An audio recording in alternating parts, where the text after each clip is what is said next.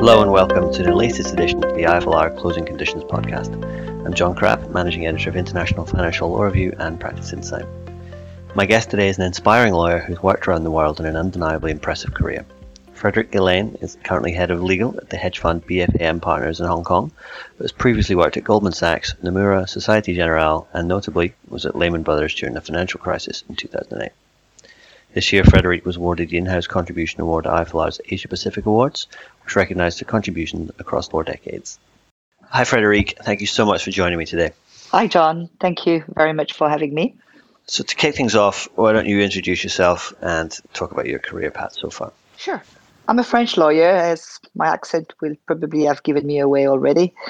I started my career in the early 90s in Paris when French banks were pioneer in the field of derivatives and structured products. And I was very lucky to be part of this development and covered a wide range of products and businesses across all markets from the Americas to Asia, including Europe, of course. Over the years, market shares and platforms in Asia grew significantly, and I got the opportunity to move to Tokyo to set up the bank's legal department. It was a senior role and the chance to internationalize my career. I can tell you that I didn't hesitate much. It was a steep learning curve, as you can imagine, but I really never regretted that choice. I believe it was a game changer and shaped my career to this day. After a few years, I decided to make a move. And while still in Tokyo, I took a newly created regional role at Lehman Brothers, covering mainly equities and derivatives. And after a few years, I moved on to do the same thing in Europe. I then did a few different roles at Lehman in Europe and in legal, as well as on the business side. And when it collapsed, I decided to stay and work for the administration for a couple of years with the intention to move back to Asia for the right role and when the time would be right. I activated my network and it took me to Hong Kong 11 years ago now, where I joined Goldman as head of equities legal for Asia Pacific. And then I moved to the buy side after more than 25 years on the sell side to join BFAM Partners as chief legal officer 3 years ago, where I'm still, learning a lot of things and enjoying my role. So given that you've worked all across the world in Paris and London, Tokyo, Hong Kong, what's it been like working in such many multiple jurisdictions without perhaps having the relevant qualifications that you need for each specific country, and how are you able to adapt to those situations? That's a good question. And to be honest, when the discussion started about a role for me in Asia, I didn't really think that I was an exportable commodity. This said, as I mentioned before, at the time I had a very broad geographical coverage, and I was already working across multiple jurisdictions without the relevant qualification for each specific country. Actually, any lawyer, wherever they did qualify, who has a regional role in Asia, for example, is in the exact same situation. You may be dealing with Vietnamese legal issues in the morning and have a meeting on a new initiative in Korea in the afternoon. I don't know a single lawyer in Asia who has the relevant qualifications for each of the jurisdiction they cover. What I'm saying is that, if you are an expert in your field, if you understand what the business is trying to achieve, if you have an idea of the outcome that you are looking for and the potential risks and obstacles, then you will know the question to ask. If you are analytical and have an inquisitive mind, then you will know when to challenge the answers you are getting, and you will be able to do your job and add value to the process as an in-house lawyer and risk manager at the same time. Of course, you need a strong skill set and a solid platform of trusted advisor and team members. I think at the end of the day, it's a collaborative process. It has to be. I mean, there is no way I could have contributed to the business I have covered over the years if I had been working in isolation. This I mean, it's true that it has not always been a walk in the park. And I can tell you that when I took the job in Tokyo, it raised quite a few eyebrows, and some people were pretty skeptical about the fact that a French lady lawyer, as I was called, was the right casting for the job. And I won't blame them for thinking that. I just had to prove that I could be a useful contributor to the business, and we were getting better outcomes where when legal was involved. You mentioned earlier that one of your roles was at Lehman Brothers. Obviously, you were there in 2008 during the financial crisis, which must have been fascinating to witness firsthand. So what was that experience like, and what lessons do you think can be learned from that? It was indeed fascinating. First, I want to say that in my view, the Lehman I have known was a great place to work. It was innovative. It had high standard of regulatory compliance, and I want to insist on that point. They had strong internal processes and very, very talented people.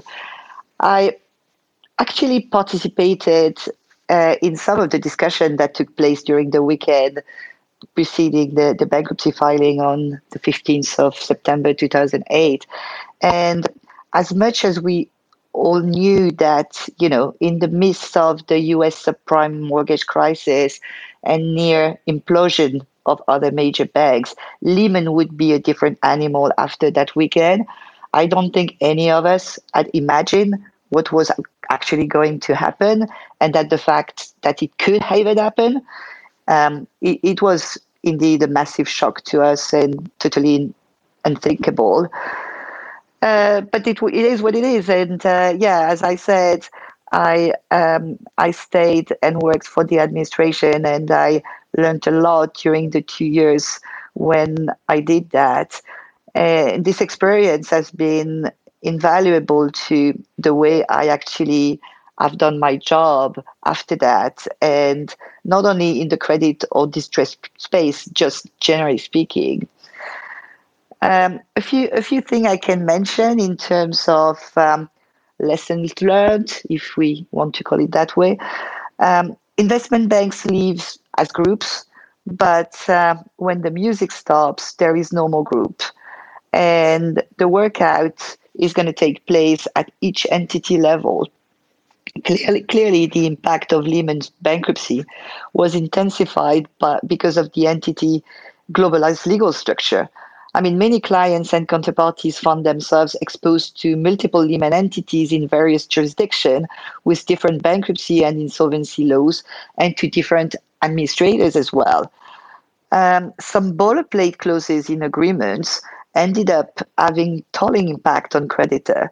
For example, in relation to collateral, there would generally be a clause in the agreement creating an intercompany lien or security, meaning that an administrator could decide to withhold the return of assets to a creditor until after it had confirmed that this creditor did not have any outstanding liability to other Lehman entities, which, as you can imagine, was extremely complicated in the circumstances. Mm-hmm.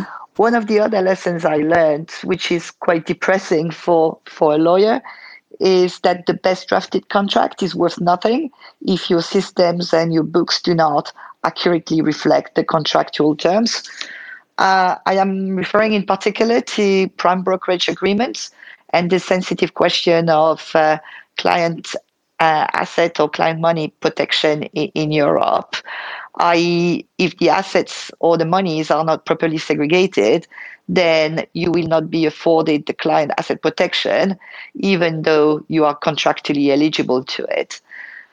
Post-Lehman, all banks had to review their prime brokerage platforms, and clients have placed increased scrutiny on contractual agreements and the legal rights and remedies in the event of a contractual default afforded by such arrangements. They have also sought added assurance that the assets and trade obligations are adequately safeguarded and or segregated when necessary. Finally, working in the Lehman's administration gave me an insight into working with litigators and the added value even outside of any litigious situations. After that, I very often work closely with litigators before finalizing a new transaction or highly structured deal to better understand the potential remedies and outcomes should things turn sour and we were to end up in court. So, working in Hong Kong, you must, of course, do a lot of work with mainland China. What are the main challenges and opportunities you're looking at when it comes to China and doing cross-border business there? China. There are indeed a lot of headlines about China at the moment, especially as Beijing has been intensifying its reform effort targeted at private business to the point that some market players have qualified it of being uninvestable. I mean, China is a 1.5 billion people market with a projected GDP growth of 8.5% for 2021. And in my view, it remains an attractive opportunity, provided that you know how to look at it and position yourself to capture the disruption that those headlines may be causing. The market has certainly been caught off guard by recent regulatory developments, as well as by certain events in the capital market space, which might have led investors to reconsider their appetite for investing in China. For example, the Ant Group, a China fintech, which is a spin-off from Alibaba and is in the mobile payment and consumer credit business, was due to launch 37 billion IPO back in November last year, which would have been the world's largest IPO. But it was abruptly halted 2 days only before trading was due to start, and that was even after allocation, on the basis that the Chinese authorities were due to adopt new fintech regulations which might cause, the company to fail to meet its listing obligations. Another example relates to Didi Global Inc., often referred to as the Uber of China, that IPO'd on the New York Stock Exchange last month and became subject to a cybersecurity review by the China Cybersecurity Authority on the day immediately following the first day of trading of the IPO shares for non-compliance with certain technology-related laws and regulation that led to the app being taken down from the app stores in China. Obviously, those actions had a pretty adverse impact on market price and of the Didi newly issued listed shares, and this matter is still ongoing. My point here is not to discuss, whether in each of these cases the companies could or should have acted differently in relation to the IPOs, be it in terms of the timing or in terms of the market disclosure, but simply to highlight the impact on the international capital market that resulted from these situations, among others, and the market reaction to them. This being said, not everything is unknown or unknowable if you can decipher the signals. And in fact, the Chinese Communist Party is very clear about its policy, which includes social stability. And when the Chinese government decides to address a particular sector, they have generally given signals in advance. And we've seen that in respect of fintech, cybersecurity, gaming, to name a few examples.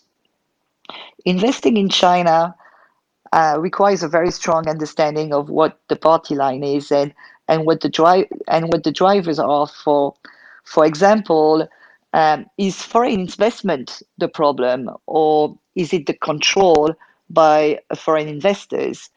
It also requires to remain alert to the signals and input this information in your decision making process in order to maintain a competitive advantage. As we all know, nothing is static, and we always have to reframe the perspective to remain competitive. This is true at all levels, and expertise and agility are particularly key here. Now, moving quickly to the subject of Hong Kong, we are seeing promising developments as China and Hong Kong continue to work closer together. Hong Kong remains an attractive place to be to do business. Shenzhen, the border town between Hong Kong and the mainland, is an attractive neighbor with Greater Bay initiatives bringing new opportunities, especially in the innovation and the tech industry. In the legal space as well, Hong Kong and the mainland have agreed in May this year a new cooperation mechanism for cross border insolvency with mutual recognition of bankruptcy proceedings between their respective courts. This could be significant for insolvency practitioners and also for the credit and distressed business, given the corporate structure of Chinese companies. The first case was filed late last month, so we need to wait and see how this agreement will be used and implemented in the future. So, moving on to a kind of more recent role, and obviously the pandemic has impacted your time in your current role. How do you expect the fund management sector to emerge from the pandemic, and how badly has it actually even been affected? Actually, I can't talk for the all of the asset management business, but as far as hedge funds are concerned, and to the best of my knowledge, although 2020 might have been a bit of a rough year and a roller coaster, hedge fund generally had a great year last year. And there is an AMA study which is public, I think, that was conducted earlier this year and concluded that the hedge fund industry was relatively untouched by the pandemic, with a few hedge funds reporting performance above or within their target level of returns and strong levels of confidence in the future of the industry. Markets are resilient and hedge funds are adaptable. I think they might have been able to adjust their operation quickly and perhaps faster than other institutions in the industry. So what was it like when you made that switch from the sell side to the buy side? Or what the difference has been working on both sides? As you can imagine, it was not a decision that I made lightly. But after almost 8 years with Goldman in the same role, I was looking for a new challenge and felt that the timing was right. I went to work with people I knew and I had worked with before, so it was not a jump in the complete unknown. And I guess I was pretty realistic about the move, the role, and the changes from what I had known so far, i.e., large sell side corporate organizations. It's indeed a different way of working. We are a very lean organization. Most of the time, people's skill sets are complementary, they don't really overlap. We are very much in the action. Our decision making process can be very fast, although remaining high quality. Um, in my former role, I was leading a team of lawyers across the Asia Pacific region, and this would involve quite a bit of people management and development. Now I don't do that anymore. I am back at doing deals, which I enjoy very much. Um, it is a very hands-on role that requires to think creatively and in an agile way. I also like that I can see my impact when I do things, or the lack thereof if I don't do something, as well as my contribution to the bottom line. Forgive me for asking a question you've probably been asked many times, but given that you're such a high-profile woman in the financial industry, what has your experience been like getting to where you are, and how does it compare between Asia and Europe and the US? Yeah, it's a question that I get a lot, and I'm not always sure how to respond to it. To be honest, I don't think many men get asked about their experience as a high-profile man in finance. I always say that when it comes to the workplace, I did not notice I was a woman until I moved to a US firm, and people were incredibly excited to have a senior woman joining the firm. Personally, I had always thought that I was a professional, an expert in my field, perhaps, and being a woman was never part of the equation. Um, more seriously, I think a lot has been done on the gender front since I started in this industry. Surely, women continue to lag behind men in leadership roles, but things have improved a lot. And I don't think my experience as a senior woman in this industry was very different in Asia or in Europe. Although I probably have to caveat this by saying that I've always worked with or for international firms, so I might not have faced certain cultural challenges that women may be facing in more local businesses. Um, I'm very committed to enhance retention and promotion of women at or around those particular moments in their career when they feel or are made to feel that they might have to slow down or take a step back or even jump from the train. Some women will want to live in our industry, and that's totally fine. But others want to stay, but are not necessarily supported, or assumptions are made in their respect without them being consulted at all. And it actually happened to me after my second child was born.